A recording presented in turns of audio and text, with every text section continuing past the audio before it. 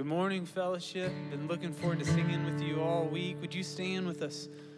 And let's sing praises to our God. Psalm 150 says, "Let everything that has breath praise the Lord." So let's lift our voices to Him as we sing. All creatures of our God and King, lift up your voice and with us sing.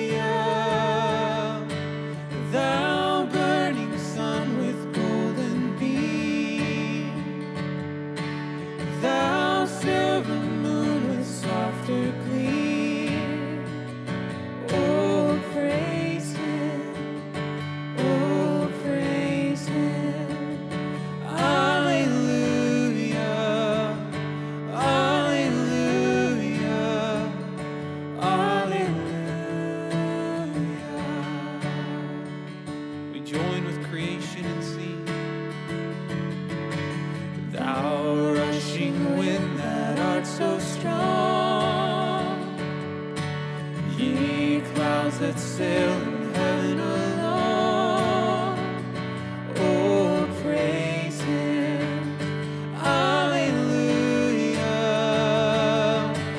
Thou rising morning, praise rejoice.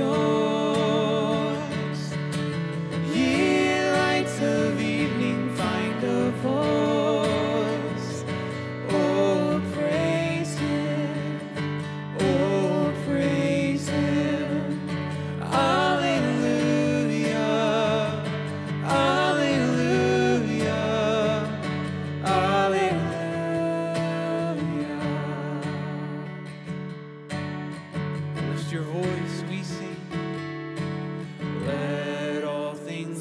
Creator bless and worship Him in humbleness.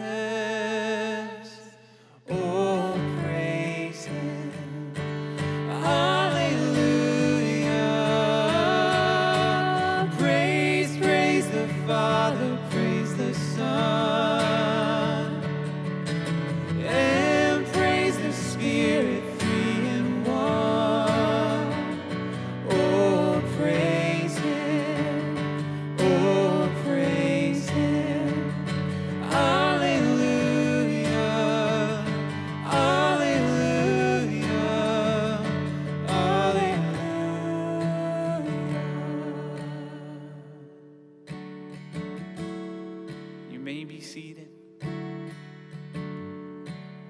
This morning we're going to teach you a prayer that we are going to be praying, that we're going to be singing, that Mark is going to be teaching on this morning.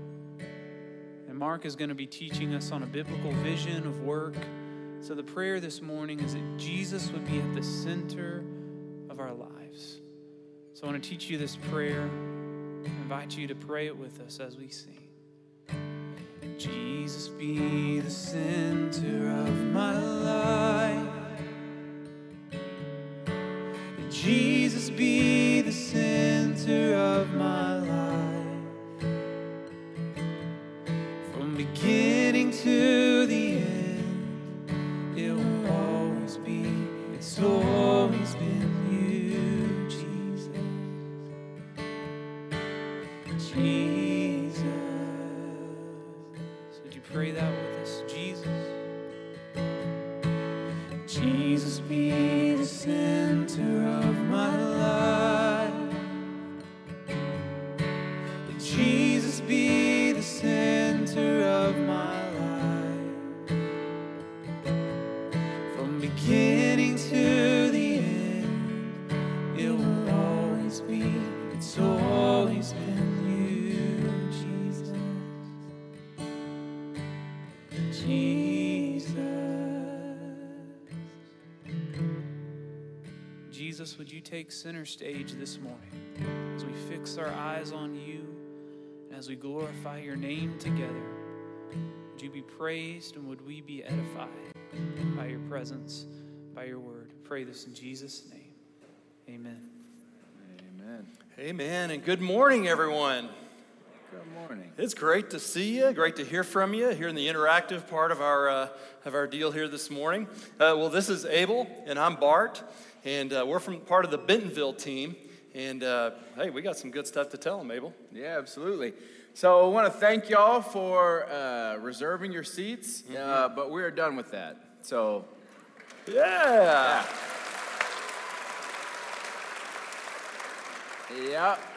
So I know there may be a couple of y'all that really enjoyed that, though. And I have a plan for you. If you would like to let someone know that you're coming to church, just text Bart.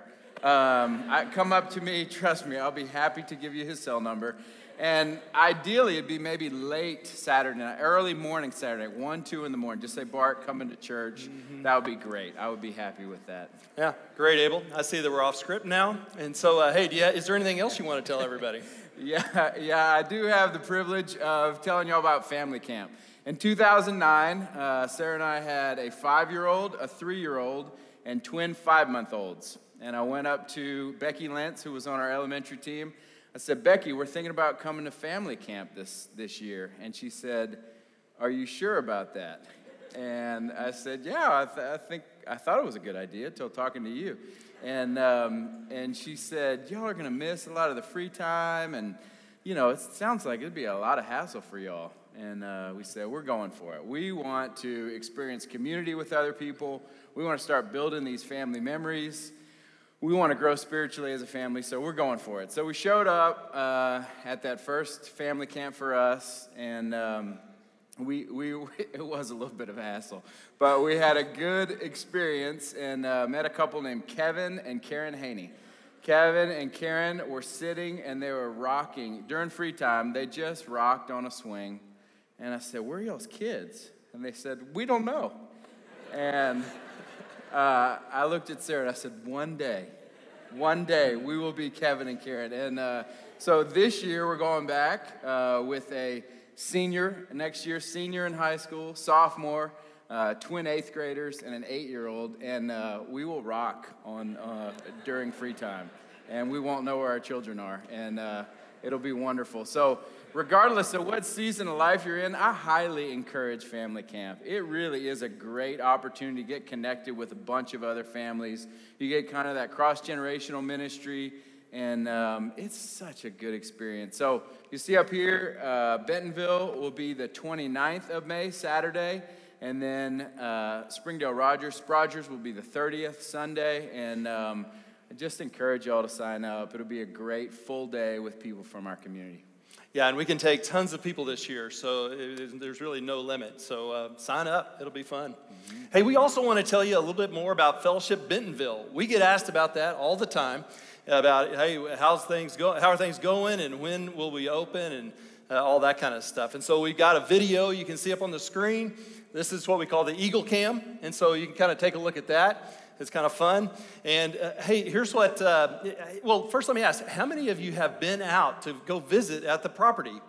Been over there? Hey, that's a lot of hands, and so that's great. We encourage everyone to stop by. It's located just north of Tiger Boulevard in Bentonville. They're on McCollum Road. It's real close to I-49. In fact, you can see it from I-49 as you drive by, and maybe you've noticed that. If you do go up there, then here's what you'll see. Closest to the road is the first building, and that's the student center. Also, the offices, and there are even some meeting rooms in the second floor of that first building. You might even see that pop up here, well, just a minute. You can see the crane right now. But then behind that is the worship center, and then the children's area behind that. And so that's kind of a little bit of orientation, and we do encourage you to go by to pray for the church, to pray for the people that the Lord might bring in the coming years. Mm-hmm. Last week we visited a few of our Discover small groups, Discovers, Fellowships, New Member Process. And so going to these small groups, we got the question, we got this multiple small groups. What are you most excited about with Fellowship Bentonville?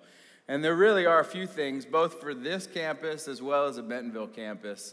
And one, I think there's going to be an increased level of connection. I just think we're going to have the opportunity to feel like a part, like we are belonging in a new way. Secondly, I think we're going to have a lot of needs. I think both at this campus and in Bentonville, So the opportunity to produce and release spiritual leaders is going to get taken to another level.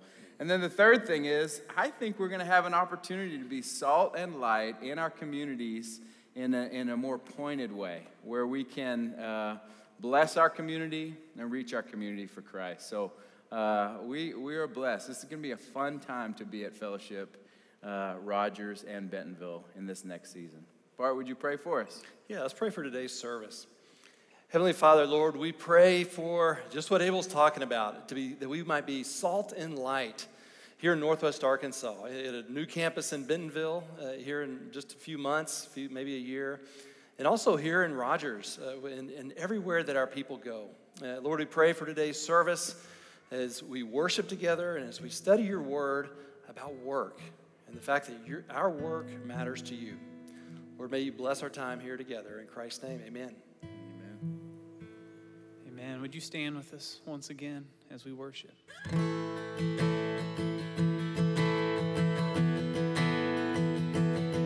Where heaven spun creations, his pride and adoration, treasures woven by his love. His careful hands, they hold us safe within his promise of calling and of destiny. We sing of his faithfulness. We're heaven's spawn creations, his pride and adoration, treasures woven by his love.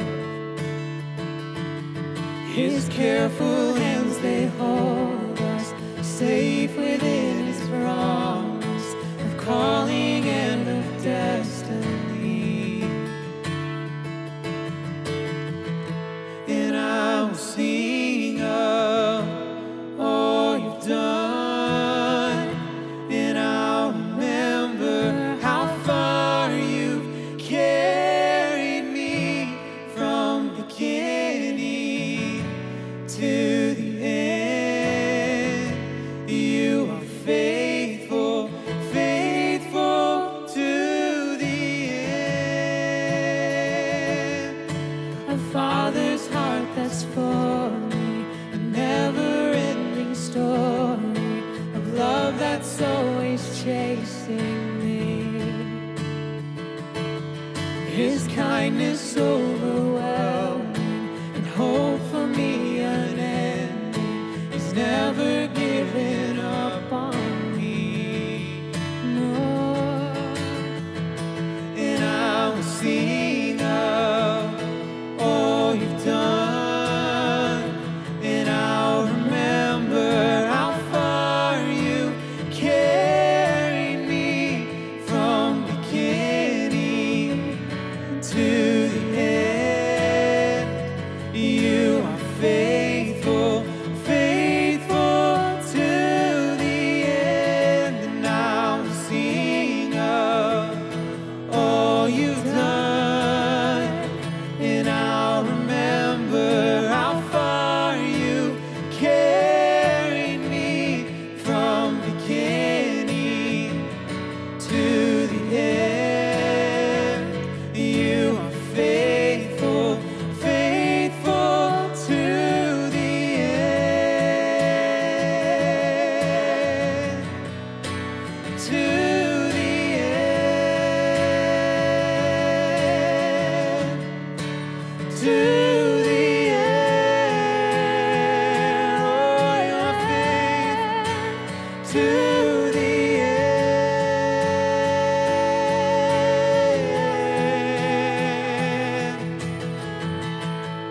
There wasn't a day that you weren't by my side.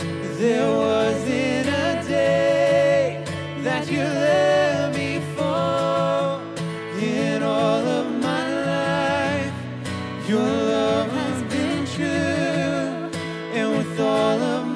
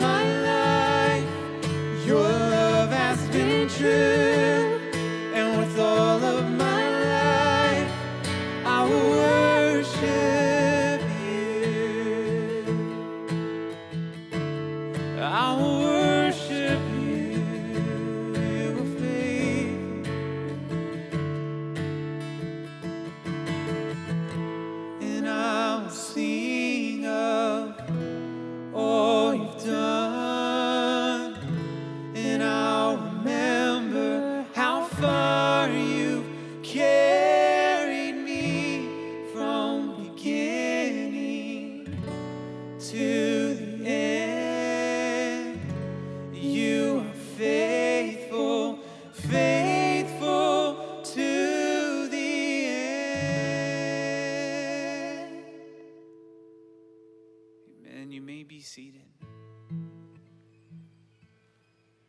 Before we continue to sing this morning, take a moment to rest in the faithfulness of God. There wasn't a day where His presence wasn't with us. The psalmist says, "Where can I go from your presence?" And the declaration is that wherever we go, you are there. So God, may we draw near to you this morning as you draw near to us.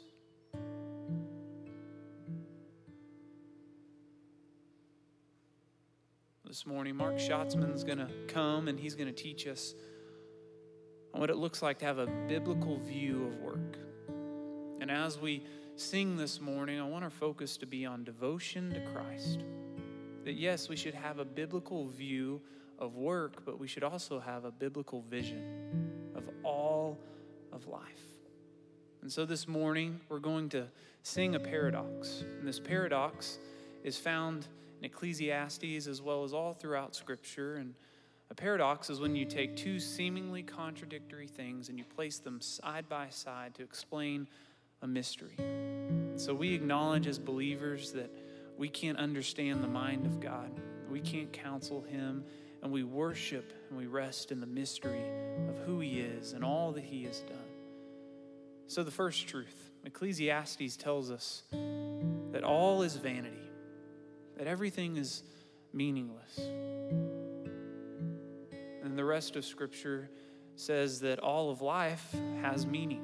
Paul says that all things work together for the good of those who love God and are called according to His purpose. So what does that mean when you place those things side by side? How can they both be true? Well, the author of Ecclesiastes tells us at the end of the book, he says, the chief end of man is to fear God, to keep His commandments. That meaning in life is found in Christ and in Christ alone. That without Him, nothing matters. Everything is meaningless. But through Christ, all of our suffering, all of our grief, all of our joy has meaning. And so we're about to sing a song that says, Jesus, nothing else matters. Nothing in this world will do. Jesus, you're the center. Everything revolves around you. And we're going to pray, Jesus, would you be the center of my life? So I believe this song and the rest of this service, we have the opportunity to fix our eyes on Jesus, to look full in His wonderful face, and the things of this world will grow strangely dim in the light of His glory and grace. So you may have experienced something like this or seen it in the movies where boy meets girl or girl meets boy, and it seems like everything else melts away as the camera pans in and maybe even time slows down. And there's this moment of being captivated by beauty. And I believe in times of worship, we should have those times where we're captivated by the beauty and the goodness of God. Maybe even time slows down as the anxieties and the cares of this world melt away. But I also want to say we're not just seeking a feeling or an emotion. We aren't just seeking euphoria, but we're seeking intimacy and relationship with God. That we don't just chase these moments moment to moment, but we cultivate a relationship, and that when the feelings and the emotion comes of being in His presence, we can rest, we can worship. So this morning, we come before the Lord in prayer. God, would we cultivate a relationship of intimacy, and may we keep the main thing the main thing. May our lives revolve around you. And God, may we be captivated by your beauty and your goodness. As Psalm 16 says, that in your presence there is fullness of joy, and I pray that we would taste that this morning as we continue to worship through song and through your word. We sing.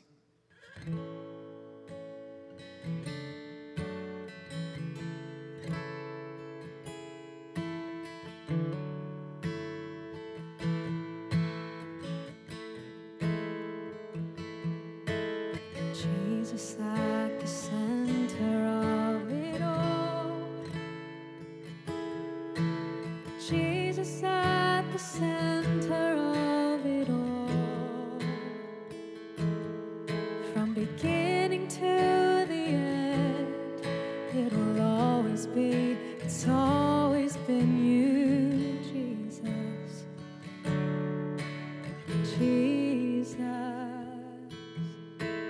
Jesus at the center of it all. Jesus at the center of it all. From beginning to the end, it will always be, it's always been you, Jesus. Jesus, and nothing else matters. Nothing in this world will do.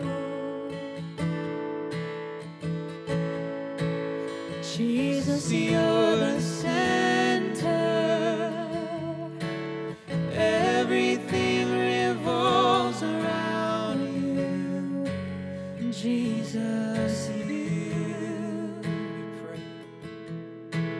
Jesus, be the center of my life. Jesus, be the center of my life. From beginning to the end, it will always be, it's always been you, Jesus. Jesus, and nothing else matters. Nothing in this world will do. Jesus, you're the center. Everything revolves around you. Jesus, from my heart to the heavens, Jesus, be the center. It's all about you. Yes, it's all about you. From my heart to the heavens, Jesus, be the center. It's all about you. Yes, it's all about you. From my heart to the heavens, Jesus, be the center. It's all about you. Yes, it's all about you. From my heart to the heavens, Jesus, be the center. It's all about you. Yes, it's all about you.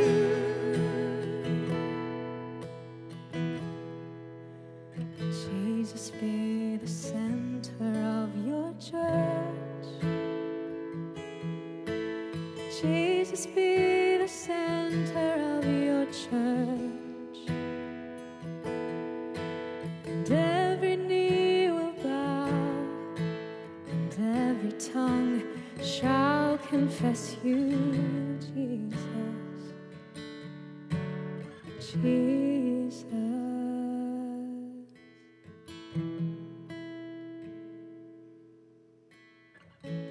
In the quiet, in the stillness, I know that you are God.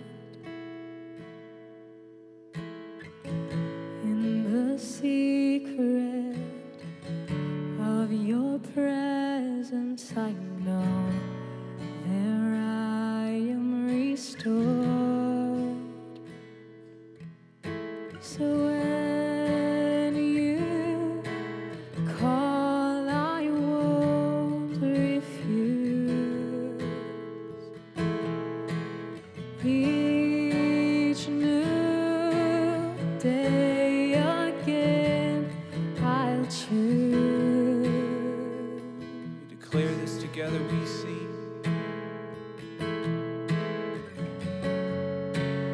There is no one else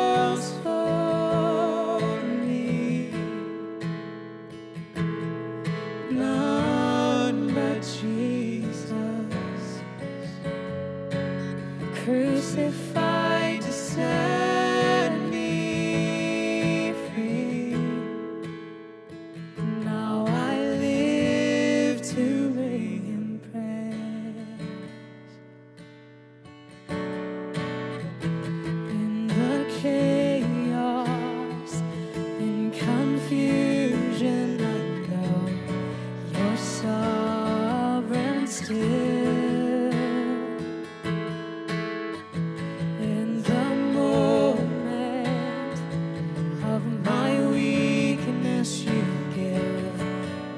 Grace to do Your will. So when You call, I won't delay. This is my song through all my days.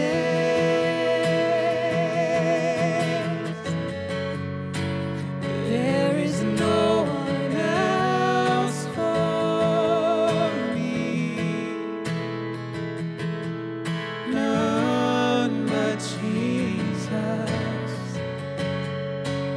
crucified to set me free. Now I live to bring Him praise. There is no one else for me, none but Jesus, crucified. He was crucified to set me free. Now I live to bring Him praise, and all my delight is in You, Lord. All of my hope and all of my strength, and all my delight is in You, Lord, forevermore. And all my delight is in You, Lord. All of my hope, all of my strength, and all my delight is in You, Lord, forevermore.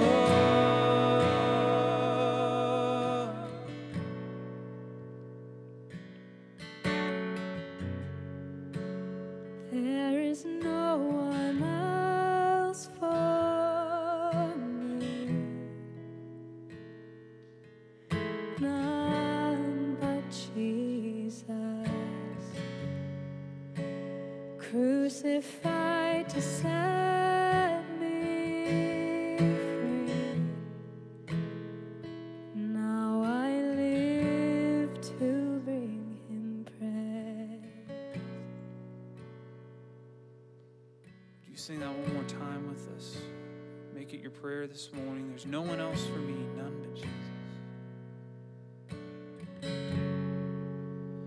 There is no one else for me, none but Jesus, crucified to set me free. Now I live to bring Him praise. May that be the song of our life. That in response to Christ's perfect life and His sacrifice for us on the cross and His resurrection and the promise that He is coming again, we would live lives honoring and glorifying His name. That we'd live lives devoted to the true thing that matters, and the true thing that brings meaning to the rest of our lives, that Jesus holds all things together. May He receive all honor, glory, and praise this morning. We pray In Jesus' name, amen. Amen. Pat and Cassie, thank you. And good morning. And if you're joining us online, good morning. And thanks for staying so faithful, continuing to worship with us even virtually. But it is so good to see so many of you back here alive. Hope you're well this morning. Hey, like every college graduate in May, Glenn graduates college with a dream. He dreams of becoming a great composer, but he also has a wife and responsibilities, so he takes a job. It's just a job. He's going to teach high school band until he can get his dream career booted up. But you and I know that dreams have a way of colliding with reality and with our lives, and his wife gets pregnant, and so he needs to make some extra money. And so on top of teaching high school band in the day, he takes another job at nights and weekends teaching driver's ed. And then his son is born with special needs.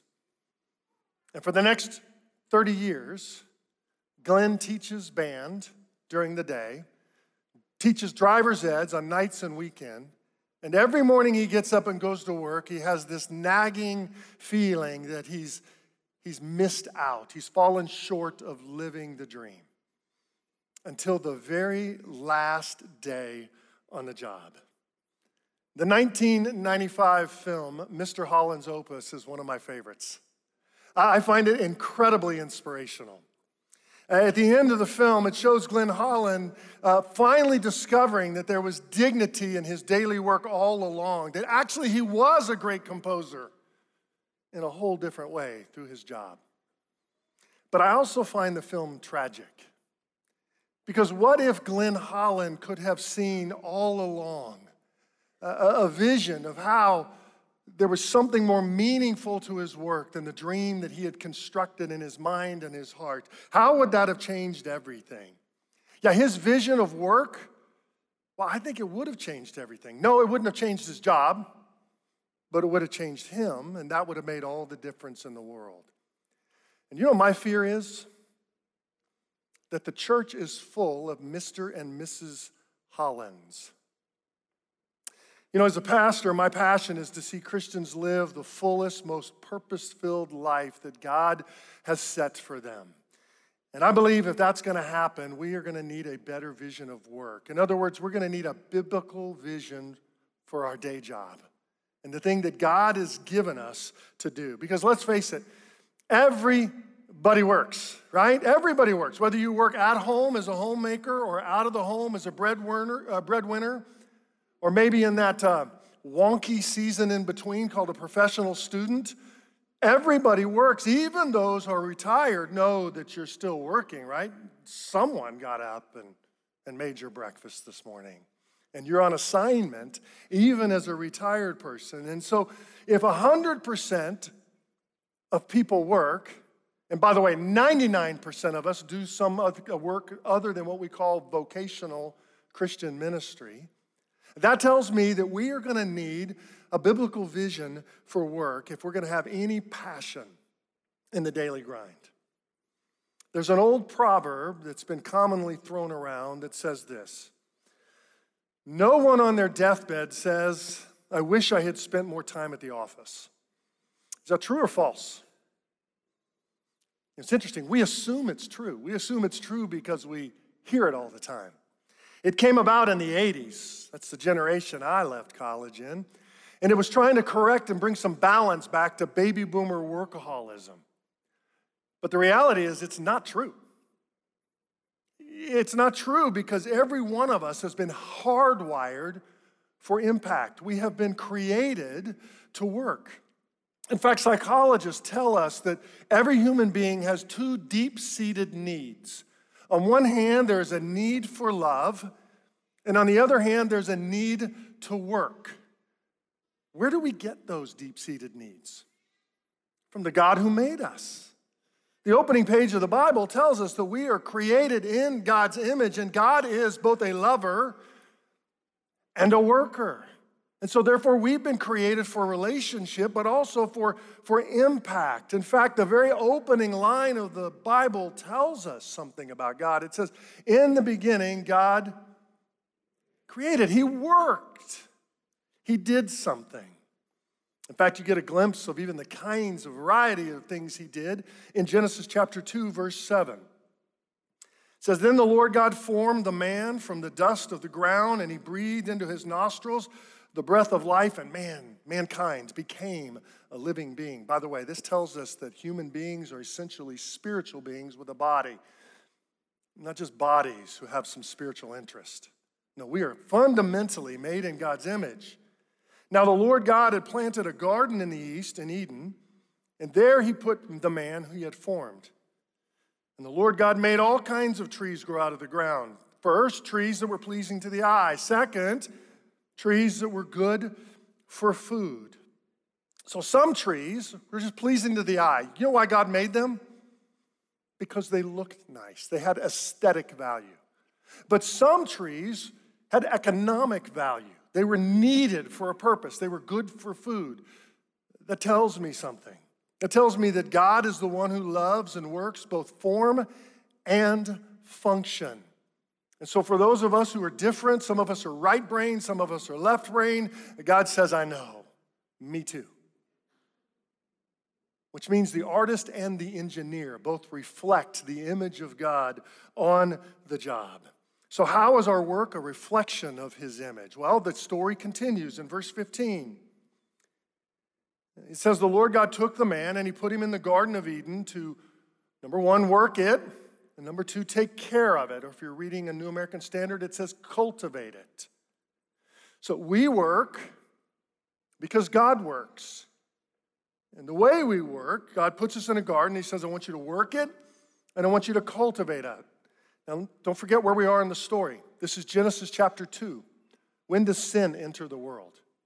Genesis chapter 3, which means work was in the world and stamped on our hearts before sin entered the world. Don't you get what that means?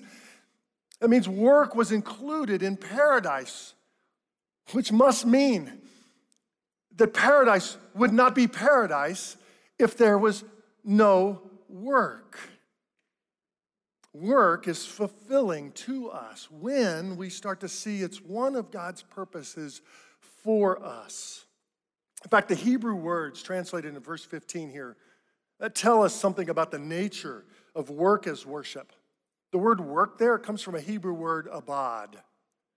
Abad elsewhere in the Old Testament is translated serve and worship. The Hebrew word up there for take care of or cultivate, that's shamar. In the Psalms, shamar is translated as revere. You see, abad and shamar are deeply spiritual words. That means that we don't worship our work. That would be idolatry. But we can worship God through our work. And therefore, we have two ditches we've got to avoid. For anybody who wants to live and work fruitfully, at least as a follower of Jesus, they have to avoid one of two ditches that we can fall into quickly.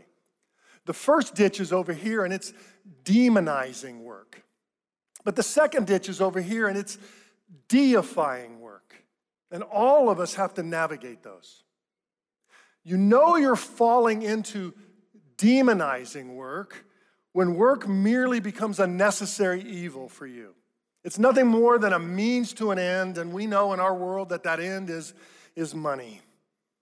Listen, as I was coming out of college, part of the baby boomer generation, we were told to chase the dream, and the dream was the American dream, which is work hard, live well, and retire as comfortably and as early as you can. In fact, I've said it before here that I was coached in a cultural motto that said, work all you can all you get, so that you can sit on your can.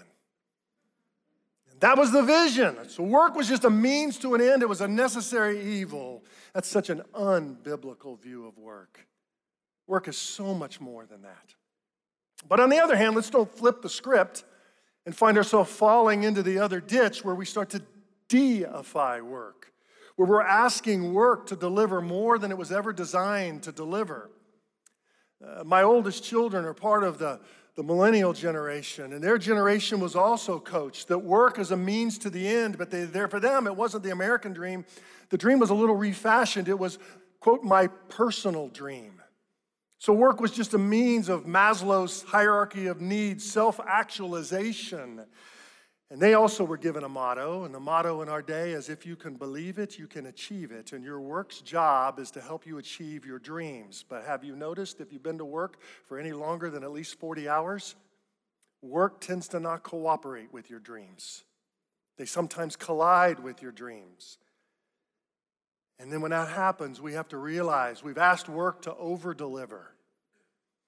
There's a truth that we all get from the scriptures in Genesis 2 that tells us, first and foremost, that God works through our work. God works through our work.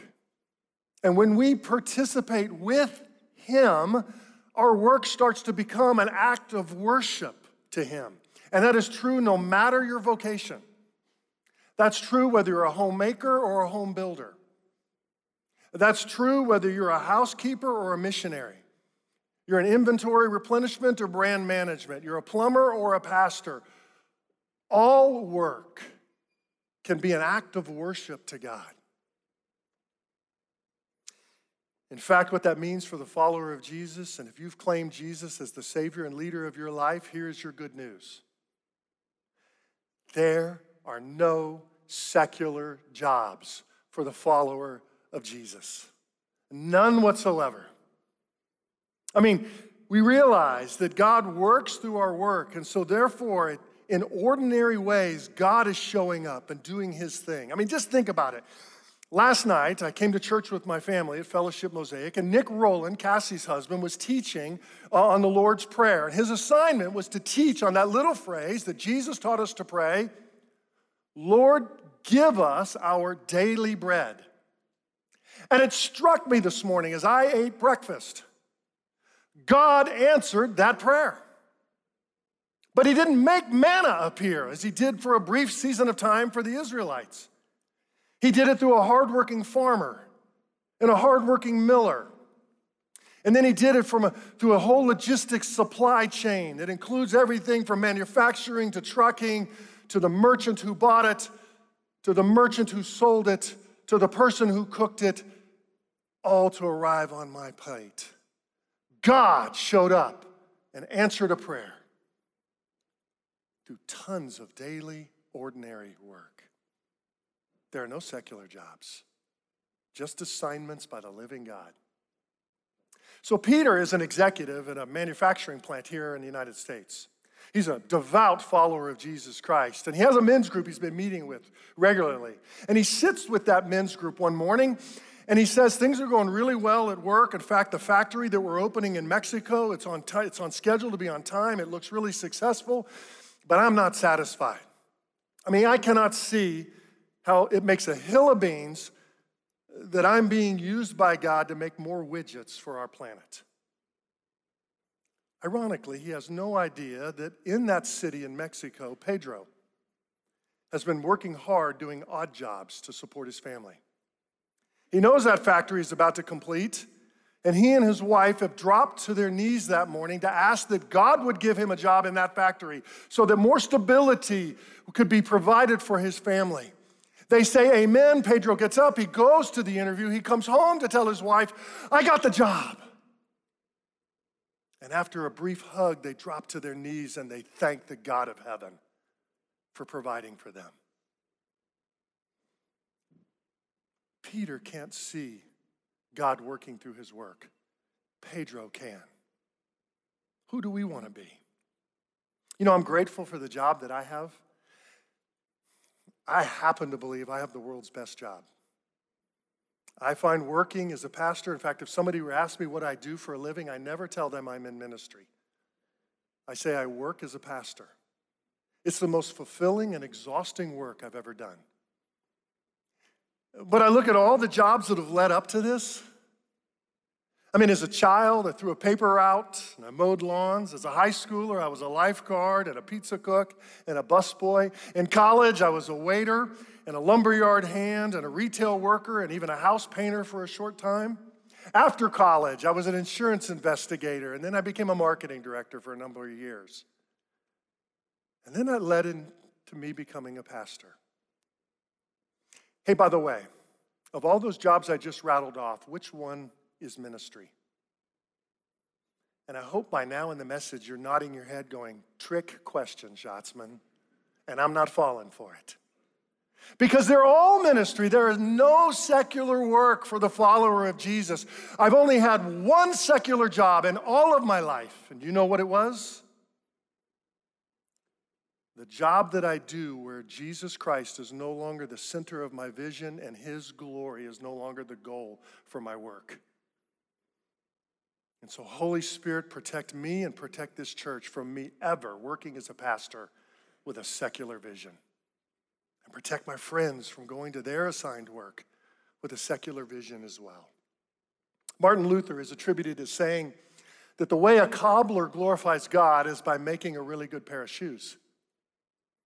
Tim Keller was asked about that when Tim Keller's a pastor and a writer in Manhattan, New York, and he was doing a symposium on faith and work, and an airline pilot stepped to the mic and said, Mr. Keller, I work as a pilot and I have very little social interaction with any of my coworkers while I'm doing my job. How can a pilot possibly glorify God on the job? And Tim Keller leaned into his mic and said, well, the first way you could glorify God is by landing the plane safely. And all of God's kids who fly say amen. Right? We know that our work has greater meaning when we're walking well with God. So ever since I was 19 years old, I've had a friend and a mentor who's had a varied career himself. He's been a teacher, he's been an artist, he's been a writer. I love to read his nonfiction. I even love to read his murder mystery novels. Tim Downs has been a good coach for me. And in one of his award-winning nonfiction books, he talks about the day he discovered a biblical, deeper meaning of work. And he says, the impact of this change in mindset is staggering. I no longer have a job, or even that modern-day job replacement, a career. I have a mission. And my mission is to seek to introduce God into every aspect of my occupation. My calling is to make an impact on my work by fleshing out my Christianity in this profession, at this department, with these coworkers. So instead of seeing leisure as the true source of fulfillment and Sunday as the place for God, my work can become a place for both. My work, no matter how inglorious, is no longer just about money. I have recovered the original meaning of work. And is that not good news for anybody who gets up out of bed and goes to work tomorrow morning? But if that's true and that's the good news, I've got a question for you. Why do we have no restaurants called TGI Monday? Because we know that's only half the story, and if you live with half the truth, well, you will fall for anything. The whole truth is that Genesis 2 goes to Genesis chapter 3. And Genesis chapter 3 is the story of when sin enters our world. And notice what happens to our work when sin touches the world. To Adam, God said, because you listened to your wife and ate from the tree about which I commanded you, you must not eat of it. Cursed is the ground because of you. Through painful toil, you will eat of it all the days of your life. It will produce thorns and thistles for you, and you will eat the plants of the field. By the sweat of the brow, you will eat your food until you return to the ground. So it tells us that work is not just created by God, work is also at the same time cursed by God. All work is done through painful toil. Did you hear that? God's promise. I wouldn't script it this way. God scripted it this way as part of the curse. Your dream job will be experienced through painful toil. In fact, when you read that curse, you see that all work will include a measure of futility and frustration and scarcity of resource, which means that all work, even the best day of your job, reminds you of sin and separation and suffering from God. So it is foolish for us to show up to our job and ask it to deliver more than it can deliver. Work after the fall is still worship. But work after the fall is also under the curse, which tells us the second twin truth that frames the rails upon which we ride. The first truth is that God works through our work, but the second truth is that our work will also never fully work. Now, the good news is that God still uses cursed work redemptively, meaning that when we see the effects of sin on our work, and you've seen that when resources get scarce, when conflict happens in relationships, when you're trying your best and your work's just not working, it's a reminder for you. You don't stake your hope in your work. That's deifying your work. No. You take that hard, painful toil work and you stay dependent upon God. So you look up towards Him in dependence, but you also look forward to Him, knowing that you're not home yet. And that heaven is your real home, where all work will be satisfying and fulfilling. Yes, we will work in heaven because paradise would not be paradise if it did not include work. But our work will work one day. So until then, we can walk by faith and by hope in this work that's still frustrating. Don't you see how these two truths keep us out of the ditches? Knowing that God works through our work keeps us from demonizing work. It's not a necessary evil. It's a God-given assignment. But knowing that our work will never fully work keeps us from deifying work. It's not going to self-actualize us. No, God's going to grow us up and sanctify us. Why settle for being self-actualized when you can be God-sanctified and grown up in Christ? And then we go, oh, the Genesis story helps give me twin rails to ride on the straight and narrow at the job this week. But what would it mean if we lived that out practically? Well, there's a passage in the New Testament that is so practical and gritty that I hope this week you'll drink from it more. It's Ephesians 6, verse 5 through 9. Paul writes this in a slave economy of the Roman Empire where a minimum of 1/3 of all employees in this economy in Paul's day made their living through slavery. And he says, slaves, obey your earthly masters with respect and fear, and with sincerity of heart, just as you would obey Christ. Obey them not only to win their favor when their eye is on you, but, like slaves of Christ, doing the will of God from your heart. Serve wholeheartedly as if you were serving the Lord, not men, because you know that the Lord will reward everyone for whatever good he does, whether he is slave or free.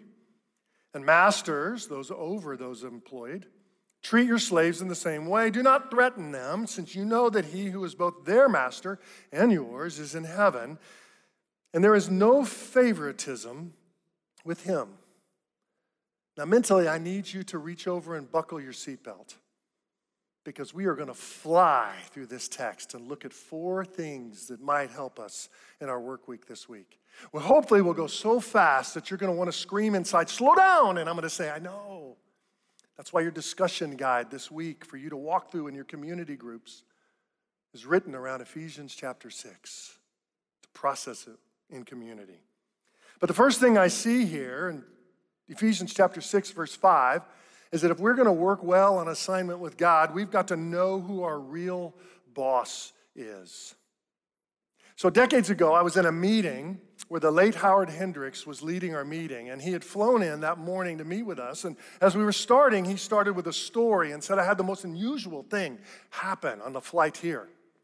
He said, I got onto the plane, and even though it was early, a man a little bit in front of me had clearly already been drinking too much. And he had several more drinks on the flight. And to quote Dr. Hendricks, he said, and the man started giving the flight attendant a little piece of his mind that clearly he could not afford to lose. And the flight attendant handled it with such professionalism and courtesy, she de-escalated what was a tense situation for all of us. And so I chose to be the last person getting off the plane so I could go up and speak to her.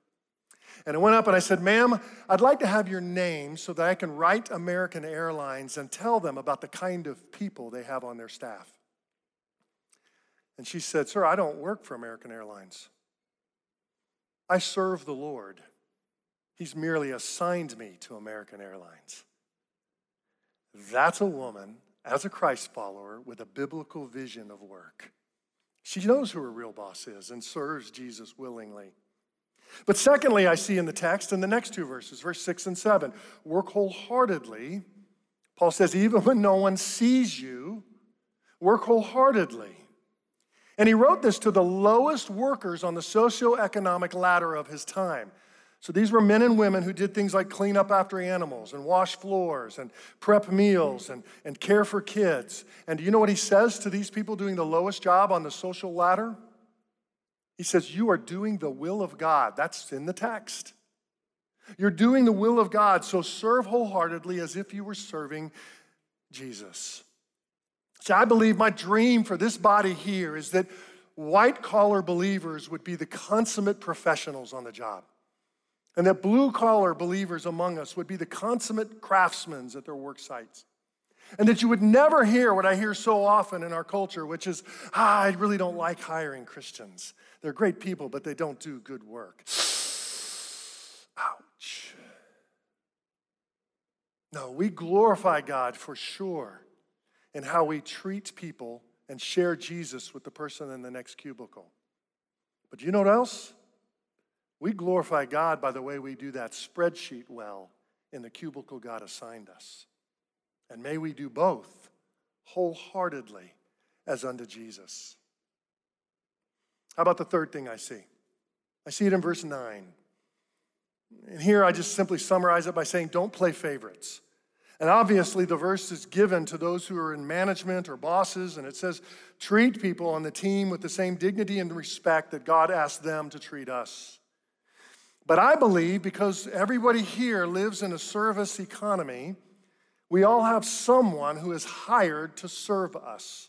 My hunch is before the day is out, you will encounter someone who is working their day wage to serve you somehow, and therefore we need to not play favorites. 15 years ago, my oldest daughter, who's in college, was the first employee hired at the Starbucks right down the street at Pleasant Grove Road. And one morning, she had one of those shifts that everybody loves, particularly if you're a college student on a Sunday morning. It starts at 5 a.m., which meant she was out of bed at 3-something.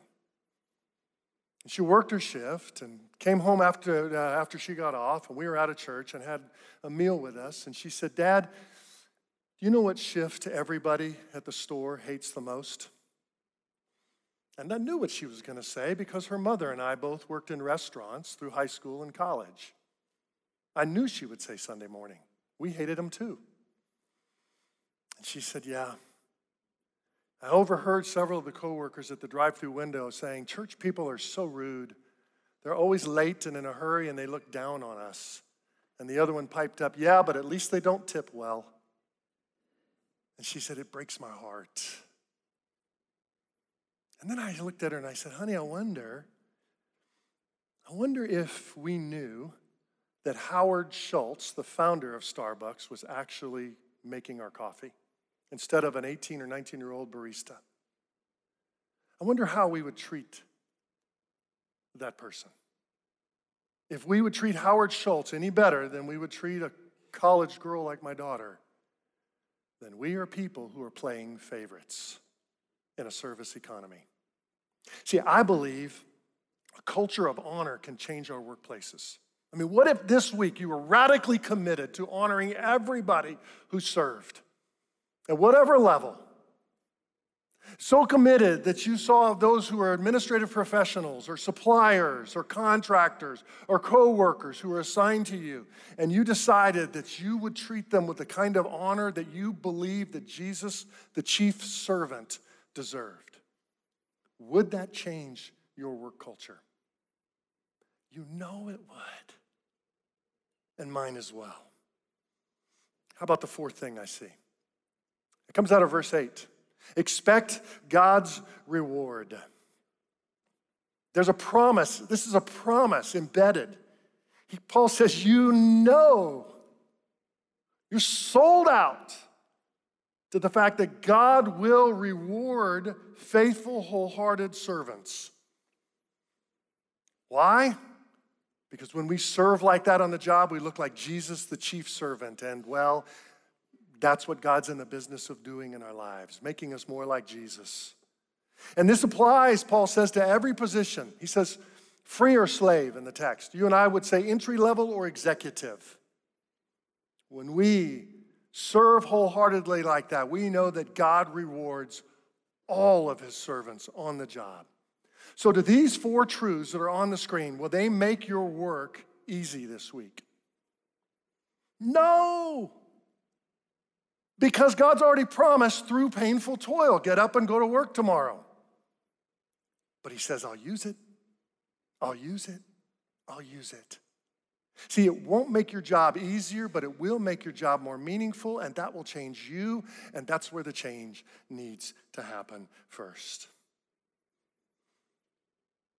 I love when I meet men and women in this body who have this kind of kingdom vision on the job. It's so inspiring to me. Makes it a privilege for me to be in the same church. One of my good friends in the body is Marco Reyes, who has always lived with such a kingdom vision through his job at the Walmart home office. So a couple of weeks ago, I set up a camera and just interviewed him and asked him where this vision came from. Take a listen to his story.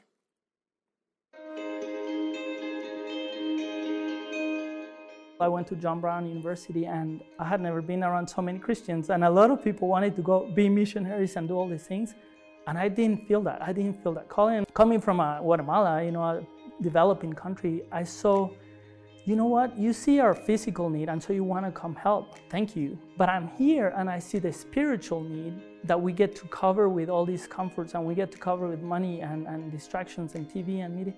But I see it, and I see it in the cubicles, and I see it in the offices, and I see it in the marketplace. And so if everybody goes, who's gonna stay for these people? And so I saw my calling very clearly for the business world.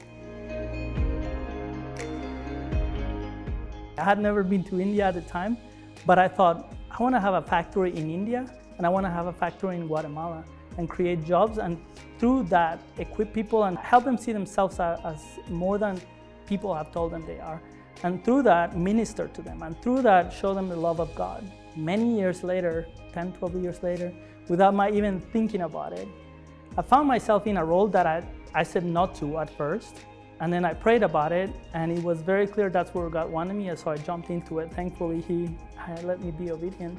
And then a few months into that job, I realized I had this dream of 2 factories where I could help people. And all of a sudden, I had a job where I basically was working in the largest supply chain out there, working in tens of thousands of factories, empowering, taking care of workers in supply chains. And so my dream was 2 factories. God's dream was, here's tens of thousands of factories where you can go take care of my people.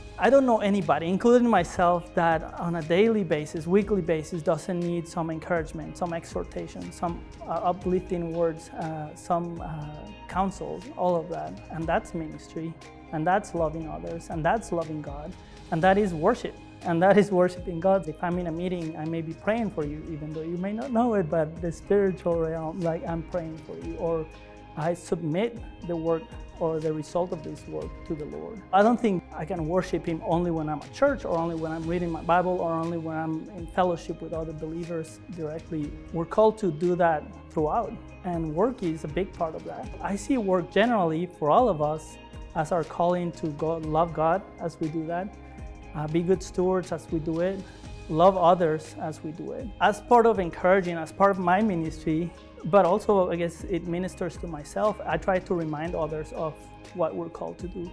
Whether it's directly, spiritually speaking, or indirectly, I go to my team and talk about, hey, this is why we're doing this. You know that spreadsheet you're doing that's really monotonous or really boring or really let's look up and let's look at the bigger picture. This is what we're doing. This is what we get to do with this time. And often what I'll say is, you know what? Let's say we have 1 more year in this role. What do you want to look back and say, we did this and we were good stewards of the role that we had, and you can take that, as a calling to the kingdom work, or just period as an associate in your place of work. How do we point towards stewardship, and what do we want to do with the time that we have to work, to labor. When we're at work, that's ministry, and that's worship. And how we talk to others, and how we do our work with excellence as is unto the Lord, and things like that. I think that's how I see God inviting me to join Him in His work, and me hopefully when I'm walking with Him responding.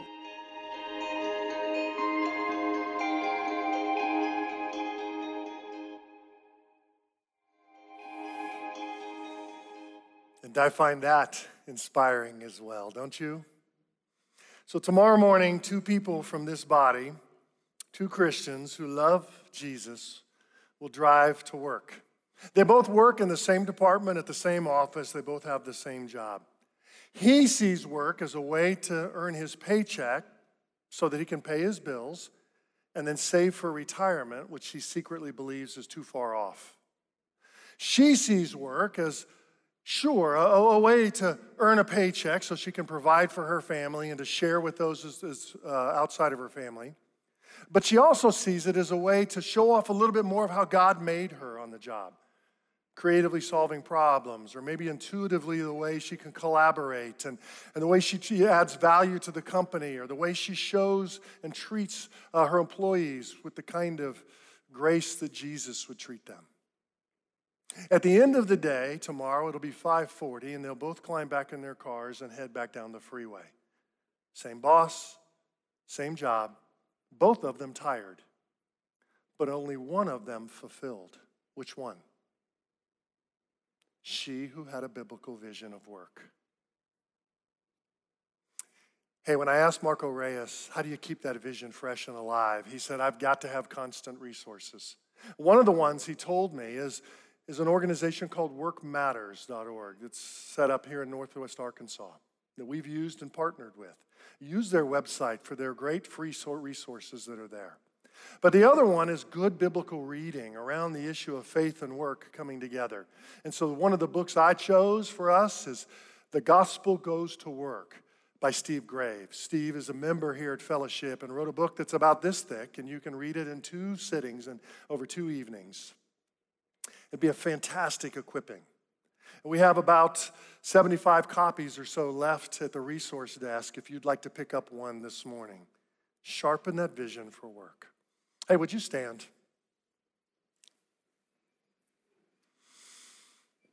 Lord willing, God will give us the gift of another day tomorrow, which means with that gift, you will be alerted to it through an alarm clock, and you'll head off to work. Will you be on assignment and allow God to work through your work and reject the lies that your work needs to deliver salvation or is a necessary evil? Will you join God at work? If we can pray for you this morning, our prayer team is going to be located in the prayer room. We'd love to meet with you. And as well, one of the joys, according to Ephesians chapter 4, one of the joys of work is to earn a keep and then begin to give. And so our giving opportunities are located on the screen, and you'll see where our giving boxes are. And then if you live in Bentonville, next Sunday morning at 10 a.m., weather permitting, which it looks to be good, we'll be worshiping outside in Orchards Park if you'd like to join us. Let me pray for us. Jesus, you are the chief servant, and we are your people.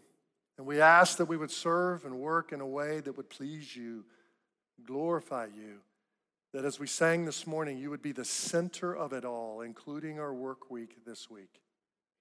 What a privilege to be on assignment with you. And all your people say, we love you. Amen. Have a great week, church. We'll see you next week.